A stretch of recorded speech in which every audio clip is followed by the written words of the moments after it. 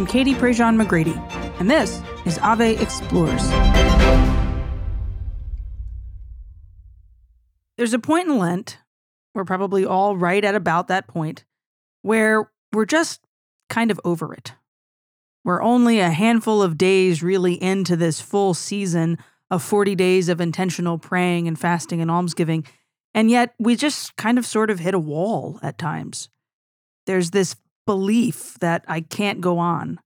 I can't keep giving that thing up. I can't keep adding this additional prayer into my life. And so we tend to, at least I know in my life, just kind of put Lent off to the side. We kind of push it out of our mind. We forget that it's Lent at all until somebody reminds us or until we go to Mass and we're not singing, the part where you usually go into the gospel and we get to sing this joyful phrase and you realize, oh my gosh, I've just kind of been going through the motions of life and not been intentional, not been purposeful with that additional prayer, with that focus on generosity, with that desire to give something up. That's kind of a phrase that's almost hard to say. Oh, the desire to give something up. Who really has a desire to give anything up? We live lives largely of great comfort. There was that phrase for a long time that was quite popular when Parks and Rec was on the air, treat yourself. And there's kind of this ongoing meme of, treat yourself is supposed to be like an every now and then thing. And in fact, most of us treat ourselves quite often. I mean, life in general, it feels like a lot of times is one giant treat, especially in the modern age where we have quite comfortable things surrounding us. Now, this is not to say that we're all living lives of insane privilege and wild comfort, but for the most of us, for the most part, for most of us, that's the way I wanted to say that, hardship and challenge and discomfort is not always the norm. And if it is, we do everything in our power, we do everything we possibly can with the resources we have to not be uncomfortable, to not be bored, to not be lacking in really anything. That lack that we often feel when we fast, when we intentionally make a sacrifice, that space that we create, as we've talked about on other episodes of the show, it allows the Lord to do something. It allows the Lord to act within our lives. But if all we're ever doing is just kind of filling up that space with these things that make us comfortable, then we never actually give God a chance to do something in our lives, to do something with that discomfort, to challenge us, to lead us to holy responses, I guess, to lead us to a reliance upon Him. Nobody likes fasting. No one's going to sit around and say like, oh yes, I thoroughly enjoy the giving up of the things that make me comfortable and bring me joy in my life. Nobody wants to say that. And if you've met the people who do say that, then those are probably the holiest people you'll ever meet, and you should keep them in your life. But there is a way I think that we can enter into, especially this third week of the Lenten season, more intentionally by leaning in. Father John Lococo talked last week about giving more. Whether that's giving more with our time, giving more with our treasure, giving more of our comfort. And this week, we really dig into the idea that I can give more when I lean into fasting. When I allow myself to lean into the giving up of something quite tangible, that in a way, it kind of gives me this holy grit, as it were. Perfect, of course, that we sat down with the author of a brand new book named just that. Paul George, I've known for years. Paul is one of those guys that's kind of been in my life, similar to Mark Hart at the beginning of the season. When I went to youth conferences as a kid, Paul George was one of the speakers. And we really got to know each other one year when he came to the Diocese of Lake Charles to speak at our diocesan youth conference. And we hit it off and we stayed in touch. And as the years went on, we just would see each other at events or would speak together at events. Or I went and did a couple of things for him over at UL Lafayette when he was the campus minister there. And he would come to Lake Charles from time to time. For being somebody just 90 minutes up the road, I do have to say we don't see each other nearly as much as I think we'd like to. But he has some incredible insights into how to lean into the season of Lent with an intentionality, a focus, really, on how fasting can make us holier. This is all part of our Ave Explores series on Lent and Father John Burns' wonderful book, Return. If you haven't been reading the book, you're missing out. You should go grab a copy, or at least a digital copy, and really dig into the deeper themes of this week, especially how returning to the Lord with all our whole heart, returning to the Lord with this desire to create space by giving things up, that's truly where God can work in a really beautiful way. I hope you enjoy this conversation with my friend Paul George about leaning into Lent and our focus on fasting. Paul George, welcome to Ave Explores. Katie, great to be with you. Yeah, this is a treat. I feel like people need to know that you are like hugely significant in my spiritual journey as a teenager and young adult, like hearing you speak at Steubenville's and just like watching your ministry. So this is, and we're friends. Like I know you, I know your family, I know you, but this is a treat. So thanks for taking the time to join us. Oh, that's great to hear. And we live like an hour away. Yeah. And never see each other. Never see each other. So like, have to go like across the country to conferences to actually hang out. Right, exactly. So yeah, great to see you. Yeah. Happy to. Well, you're in your home office, it looks like. Tell us like where you are, you're an hour down the road from me, but where are you, what you do, kind of a little bit of your story so folks can get to know you. Yeah, we grow them good down here in South Louisiana. An hour from you, Lafayette, Louisiana. Married, Gretchen, 26 years. We have 5 children, 3 out of the house, 2 still at home. Yeah, I do a podcast weekly called The Paul George Show, and then have a couple of books with Ave, as you do as well, and travel, speak, and consult. That's kind of what I do on the day-to-day. Yeah. So you said 5 kids, 3 gone and 2 at home, because there's quite an age range. Tell us about that. Yeah, talk about. So we have our oldest is getting married this year, so that's a big life change for us. Yeah, in June. 23, and then we have a 20-year-old, a 19-year-old. They're out of the house off school, and then we have a high schooler, and then a 5-year-old. You've got a kindergartner. I'm in the trenches with you there. Yeah, exactly. So we can relate on that end. Yeah. So how is that? I'm just curious. Like this is just pure. I'm talking to my friend. When I remember when y'all announced that you were expecting the big surprise, and I was like, man. That's going to change the family dynamic. What did it do? Mm-hmm. Like, how did your older kids react? How is it opened up more in your life? Yeah, we're really making another lap, Katie. Like we're starting over in a lot of ways, and so there's 10-year gap between our 2 youngest, so it's been an interesting family dynamic. Of course, all the older kids, love Addie, the 5-year-old, and how kids are, but we're having to like circle back as parents, like try to be the parent of a 5-year-old now and the parent of a 23-year-old at the same time. Mm-hmm. So it's like this, I don't know, it's an interesting sort of back and forth, but I would say I'm probably a much more patient and better parent the second time around. So I get a redo. Yeah. I get a do-over, and Marie will say, well, you never did that for me, or like you would have totally put me in timeout for that. I was like, I know. Well, now there's the possibility too of you've got a kindergartner, a daughter getting married. Like you're gonna have grandkids. You'll be Papa Paul and Dad of a group not far away from each other. Totally. And I would have never you can't predict what God has in store for you, but we have a bride and a flower girl in the same wedding. And if you would have told me that when I got married. Wow. I would have run for the hills, right? I'd been like, no way. There's no way I'm doing that. Yeah, that's going to make for a great photo to hang on the wall someday. You said a word that struck me, the redo. And I think that this is actually something that comes up in our spiritual lives a lot. Like we want to do it again, or sometimes we run from it because like, no, I've done that. Like I don't need to relive it. And then the name of the book that we're talking about this Lenten season is Return, this idea of going back, returning to the Lord, redoing life in a new way, repentance and trying to change. How have you seen in your spiritual life and maybe the lens of Paul George's life, this idea of returning to the Lord to try to kind of redo this relationship? How has that happened in your life consistently? So good. And Father John in his book, Father John Burns, just does a great job capturing that idea. He uses the word reorient. Mm-hmm.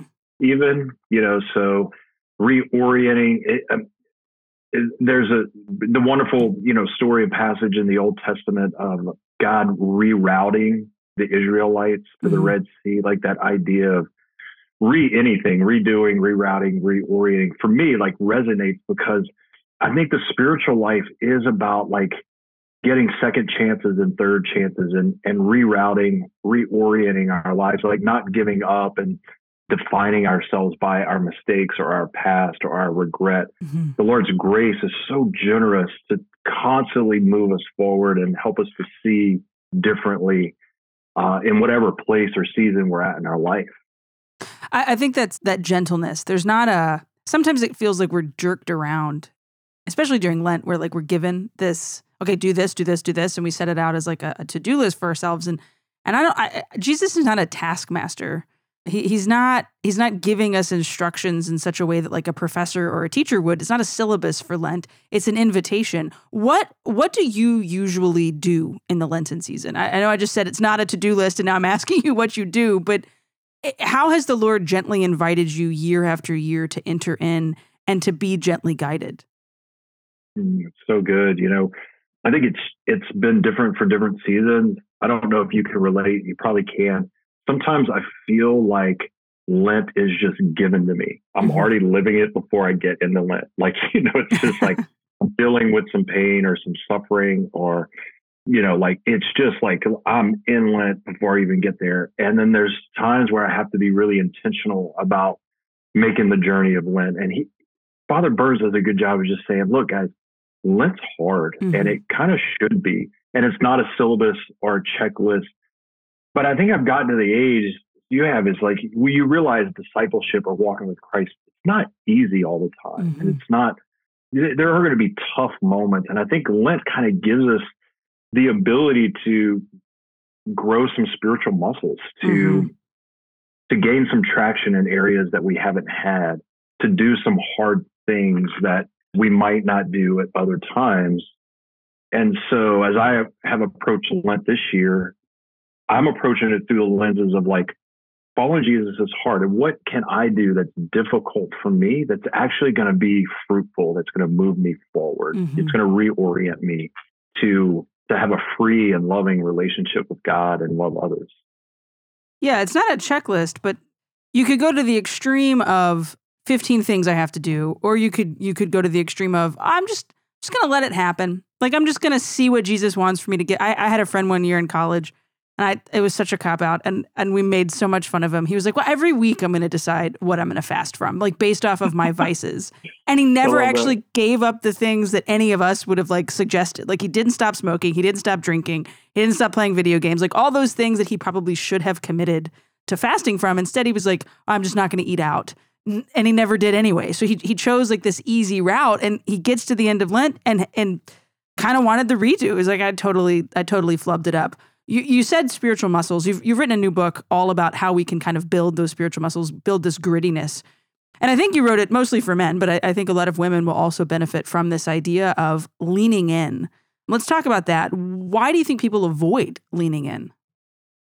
In a lot of ways. I mean, I think, we don't gravitate to hard things in general as humans. We're kind of like, we get so used to comfort and easiness, right? And I think particularly in our culture, I mean, we can drive through anywhere, but we have nice homes. We have a lot of comforts, and so we just get used to that. And I had a friend the other day who's like, I just love comfort. I mean, I'm just gravitate to comfort, and that could be food. It could be comfort of like the air conditioner. It could be comfort of our vehicle, our home, and it could be comfort of just continuing to do what we've always done, and we don't want to make some changes because we don't know what that might look like in our life.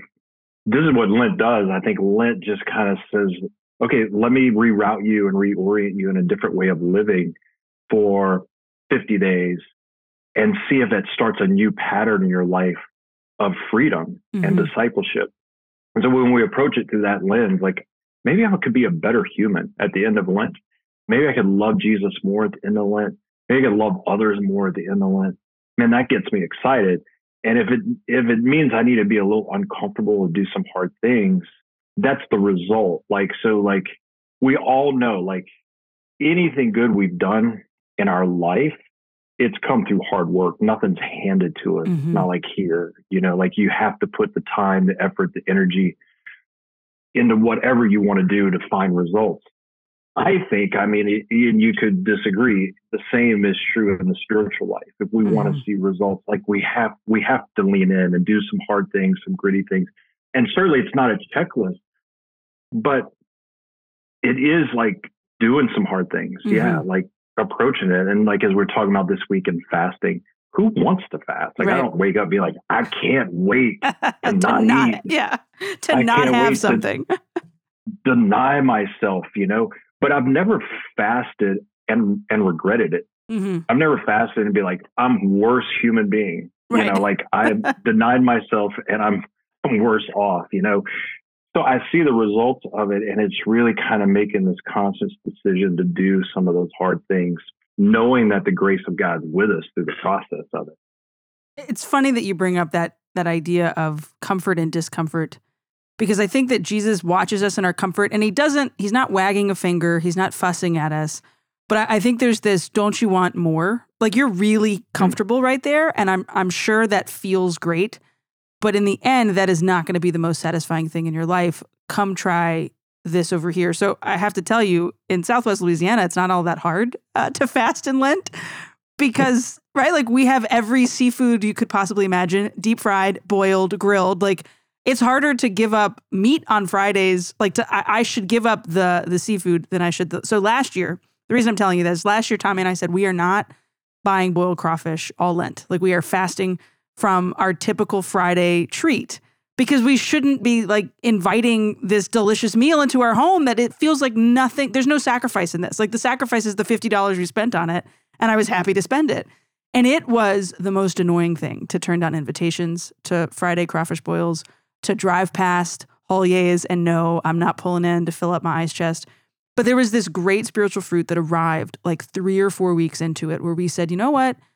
Nobody else knows that we're doing this. We're doing this for ourselves. And a year later, I'm talking about it, but there's going to be some benefit. And the benefit wasn't just, okay, now we're not nearly as addicted to boiled crawfish. The benefit was we realized we could do it. Like, we could make this seemingly small sacrifice. And so I want to talk about that with you. When we make the small sacrifices, we experience the small gritty things. It leads to these bigger things. What do you think the ultimate benefit is when a person does lean in? Like, what are we going to see in a year, in 5 years, in 10 years, when there's a generation of people who have actually embraced that discomfort, knowing that God's going to provide? Yeah, when we deny ourselves of things, it does build muscle, but it also carves space for God. It carves more space. So like when you drive by, you're like, I'm just denying myself this. It actually leaves room for God to just reign in that place where you're like, I really want that. I really want that, Mm-hmm. So Lent just begins to carve out space for God to grow. That's the spiritual muscle I'm talking about. It's like God grows more in our heart and our life. And so when we look down the road, we're like, oh, I'm a consistent disciple of Jesus. And I think that's what we all want and desire. Like, what about you? Like, I know I'm never going to be perfect, but I just don't like to bounce between the ditches. Mm-hmm. I like to stay on the road. It's just really inconvenient, to be stuck in a ditch.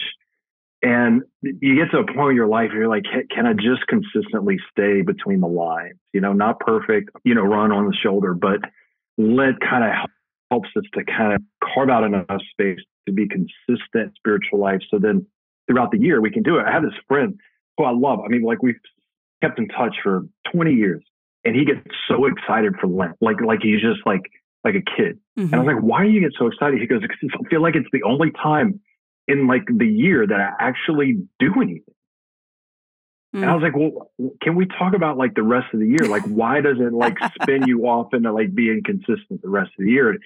And it's a good conversation, because then he says, I just kind of go back to like my old ways and old comforts. And I said, what if you approached Lent this year through the lens of consistency past Lent, because that's what he really wants and what I want, Yeah. We still eat boiled crawfish. I want to clarify to the world, like, we gave it up for Lent. We certainly have it from time to time, but it's no longer this attachment. It's like the fasting has built up this detachment from worldly pleasure or worldly comfort and this worldly perspective of, I'm sitting here thinking, like, I feel like we walk through life, oh, I'm owed that. Like I deserve that. And I, self-care and indulgence. And it's like, I'm actually pretty indulgent, self-cared for person. Like I'm going to treat myself. I've been treating myself for 33 years. Like, I have had a life largely filled with comforts. And I've convinced myself that that should be the norm. And it's not to say that we all go, we put on hair shirts and eat locusts and honey, John the Baptist style, but it is to say that there are small things that we can do. This year for Lent, I've given up coffee creamer, and I don't actually like the taste of coffee. So I'm actually drinking a lot less coffee, which maybe is good in the long run, but I can do it. Like a cup of black coffee is not going to kill me. And in fact, makes me aware of a more intentional start to my day. What are some of the things you think people need to do in order to lean in? Like practically, they're hearing this and they're thinking, okay, we're in the third week of Lent. Maybe I do need to kind of ratchet up my fasting, embrace this discomfort.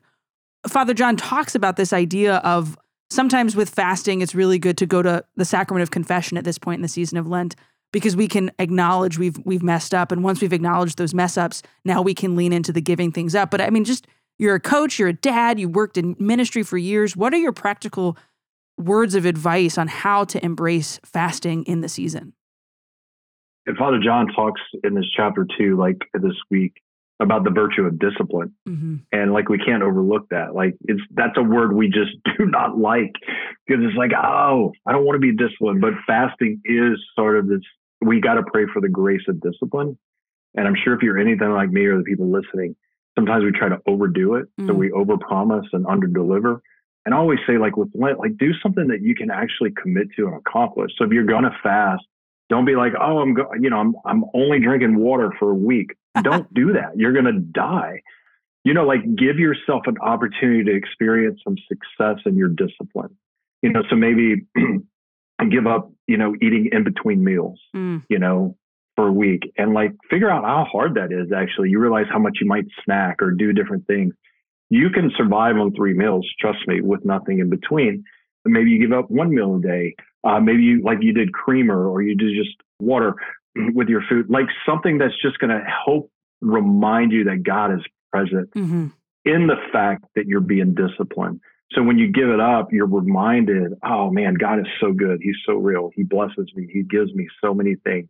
And me denying myself is only helping me to grow closer to him. It's helping me discipline. So that's what I'm doing this Lent. I mean, something kind of simple as that is like, for my fast is nothing in between meals. And now I realize, like, man, I'll grab a handful of like cashews, to kind of hold me over to lunch. And, it's good. There's nothing wrong with that. But to deny myself that, it's just a discipline. And one of the things, like as a coach, people will like come to me and be like, I just need help being disciplined in my goal. And I think the beauty of Lent is, like, as Catholics, this is where we kind of come out of the ground hole, and we're like, hey, we're all here. Yeah. Let's link arms and kind of support each other. You know, in like keeping to our Lenten fast.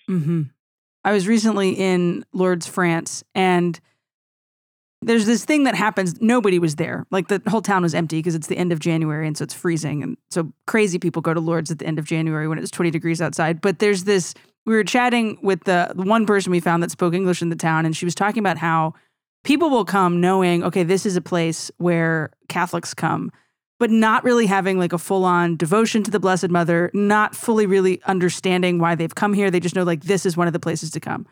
And I'm sitting there thinking, that's not easy to get here. You have to take a 5-hour train. You have to fly into a very tiny airport. You're in the south of France. You're nowhere near Paris where you can readily find lots of, like, it's, people come here not really knowing what they're coming to. That makes no sense to me. And she said, no, it's just this, it's almost like this mimetic desire. Well, everybody does it, so I have to do it. And then they get here and they see it. They see people processing. They see people lighting candles. They see people going and getting in line for the baths. And it just kind of sparks something in them. Oh, well, if everybody's doing it, then I need to do it too. And I kind of feel like that's what happens in Lent. Oh, well, that person's fasting. Okay, I need to fast. Oh, that person's reading that book. I need to read that book. Oh, that person gave up social media. I can't be the schlub that stays on social media. And there's some value in that. There's strength in numbers and knowing we're not alone. I do also think the drawback is once it ends, we just all go back to our old ways, like you said. That community maybe isn't there anymore. You know, you worked with college students for a really long time.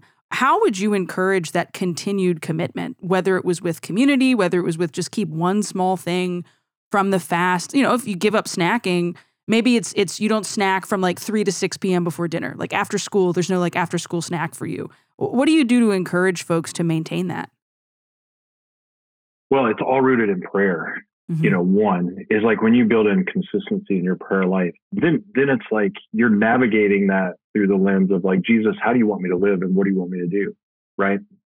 So I'm not just, you made a great point. Like, it's not just, Lent is not a checklist. Lent is about walking closer with Jesus. So that conversation with Jesus continues. Lord, do you want me to fast this week?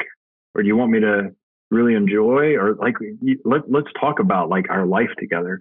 And I think that's the important thing. And for college kids or young adults, the same is like, learn how to have that conversation in prayer. And the consistency there is sort of built out. So, you might have, guys or girls that do accountability groups. That's obviously super important. But I'll see those groups kind of happen. And yet, if they're not rooted in prayer or personal prayer, it's just like, they kind of just end up giving up on their commitments anyway, Yeah. It's a Jesus-centered social club with no Jesus. It's just like, Right. We're all doing this thing together. Great. Like, you could do that at the gym. Like, you don't need to, you need to add Jesus in unless you are actually doing that. Positive peer pressure is fine. But until you're actually ingesting it, until it becomes a part of you. I want to talk for a minute about your new book, Holy Grit, which I mistakenly called True Grit, the John Wayne film. Is there any connection between those two? Which is awesome. Yeah. It is interesting because the older than you, so John Wayne is this image in my mind, and my grandfather, who I write about in the introduction, was a cowboy, literally, like not a pretend, like that's what he did for a living. And that was my image of manhood. And certainly there's some real grittiness about that type of life that you could pick up from, hard work and discipline, as we're talking about. But the book folds into this idea of what is discipline without grace? It's empty. What is grittiness without God? It is emptiness, right? So like for men, it is understanding that it's both. It's an emergence of both, learning how to be gritty, tough, do hard things, and yet live this life of God and grace. And that's where I find the most freedom in my own life as a guy and a girl too. I'm sure like you could relate. Like, but each chapter highlights a male saint who lived that out. Both this like real gritty masculine life, say like Saint Ignatius of Loyola, right? Like he was hit by a cannonball, and you're like, oh, so you're not tough, right? Like, right? Like you can't look at his life and be like, you don't have grit. Like I've never taken a gunshot wound, right? But then he has this emergence of his conversion where he learned how to integrate both this tough, gritty, disciplined life with grace and with God. And it became this beautiful life that we're still talking about today. So each chapter really kind of highlights those types of folks that we still talk about today, who we can model our life after, of these great saints that we admire. That's awesome. And so needed. I mean, I think in the Catholic space, especially, a book that you can hand your dad, your husband, your boyfriend, a good guy friend, a father, right? Like those books are far and few between. I say that not as a commentary on Catholic publishing, but I think it's a real gift to have something tangible like that, to say, look, here's your examples. I heard Jason Everett say in a talk one time, we have no American-born canonized male saints. We've got a lot of blesseds, but we don't yet have an American citizen male saint. I was like, golly, we've got some work to do. So I think this book can help some guys do that. Yeah, no, we've got some work to do. And yet I do believe that there is an unearthing in men's heart to like come alive. And when we merge God and then who God made us to be as this guy, as this man, this guy who wants to work and do hard things, with this grace that God gives us, it like we flourish. It's not easy, we don't have it all together, but I think we really take off. There'll be a facilitator's guide too. Guys can do a book study with it and groups. Yeah, I'm just excited to kind of like link arms with men around the country. Yeah. And maybe some saints will come out of it. I think so. I hope so. Here we go. Yeah. Paul, we're so grateful that you took the time. We're ending every episode this season asking our guests what your hope is for this Lent. So what's your hope for this Lent? Oh, man, what a great question. My personal hope is that at the end of Lent, like I will be more in love with Jesus. Like whatever that looks like, it is not a checklist, but I know it is more space in my heart. I know that.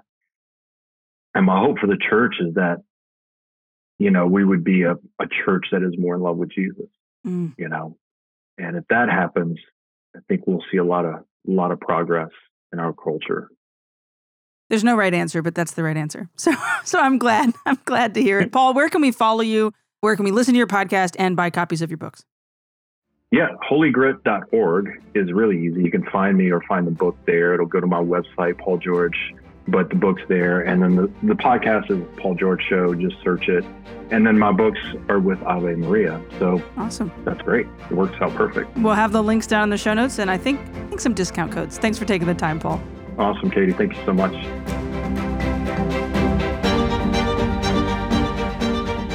It's always great to chat with Paul.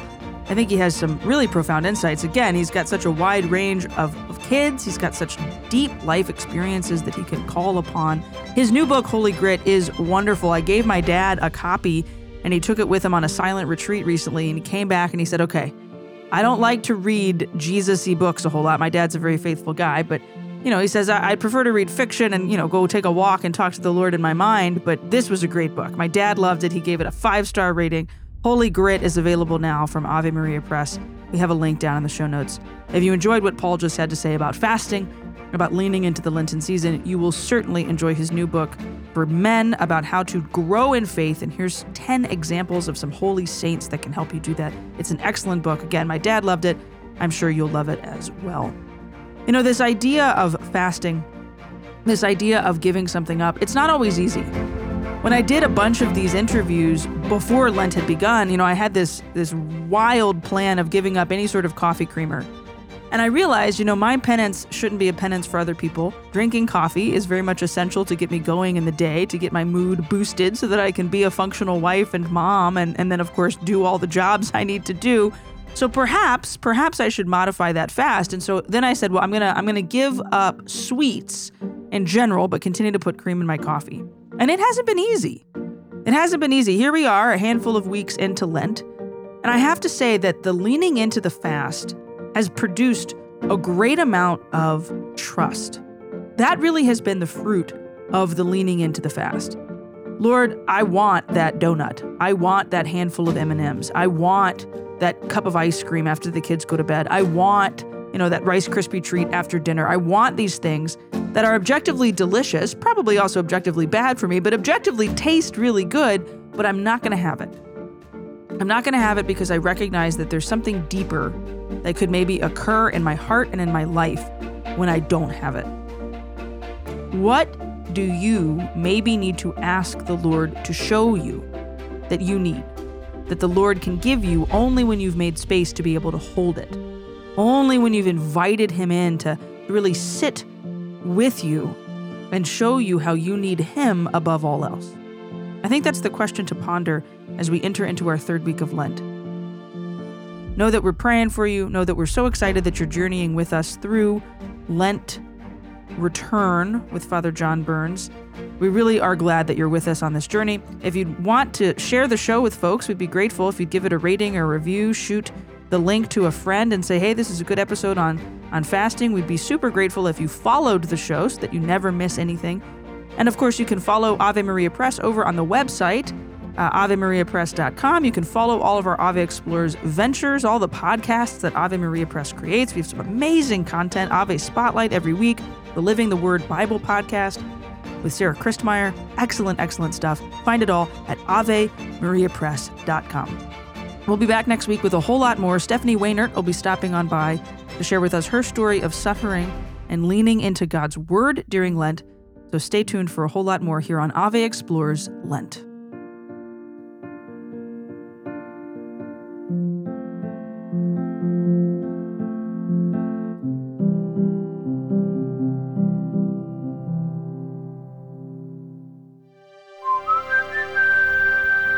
This podcast is part of the Spoke Street Network. For more great podcasts, visit spokestreet.com.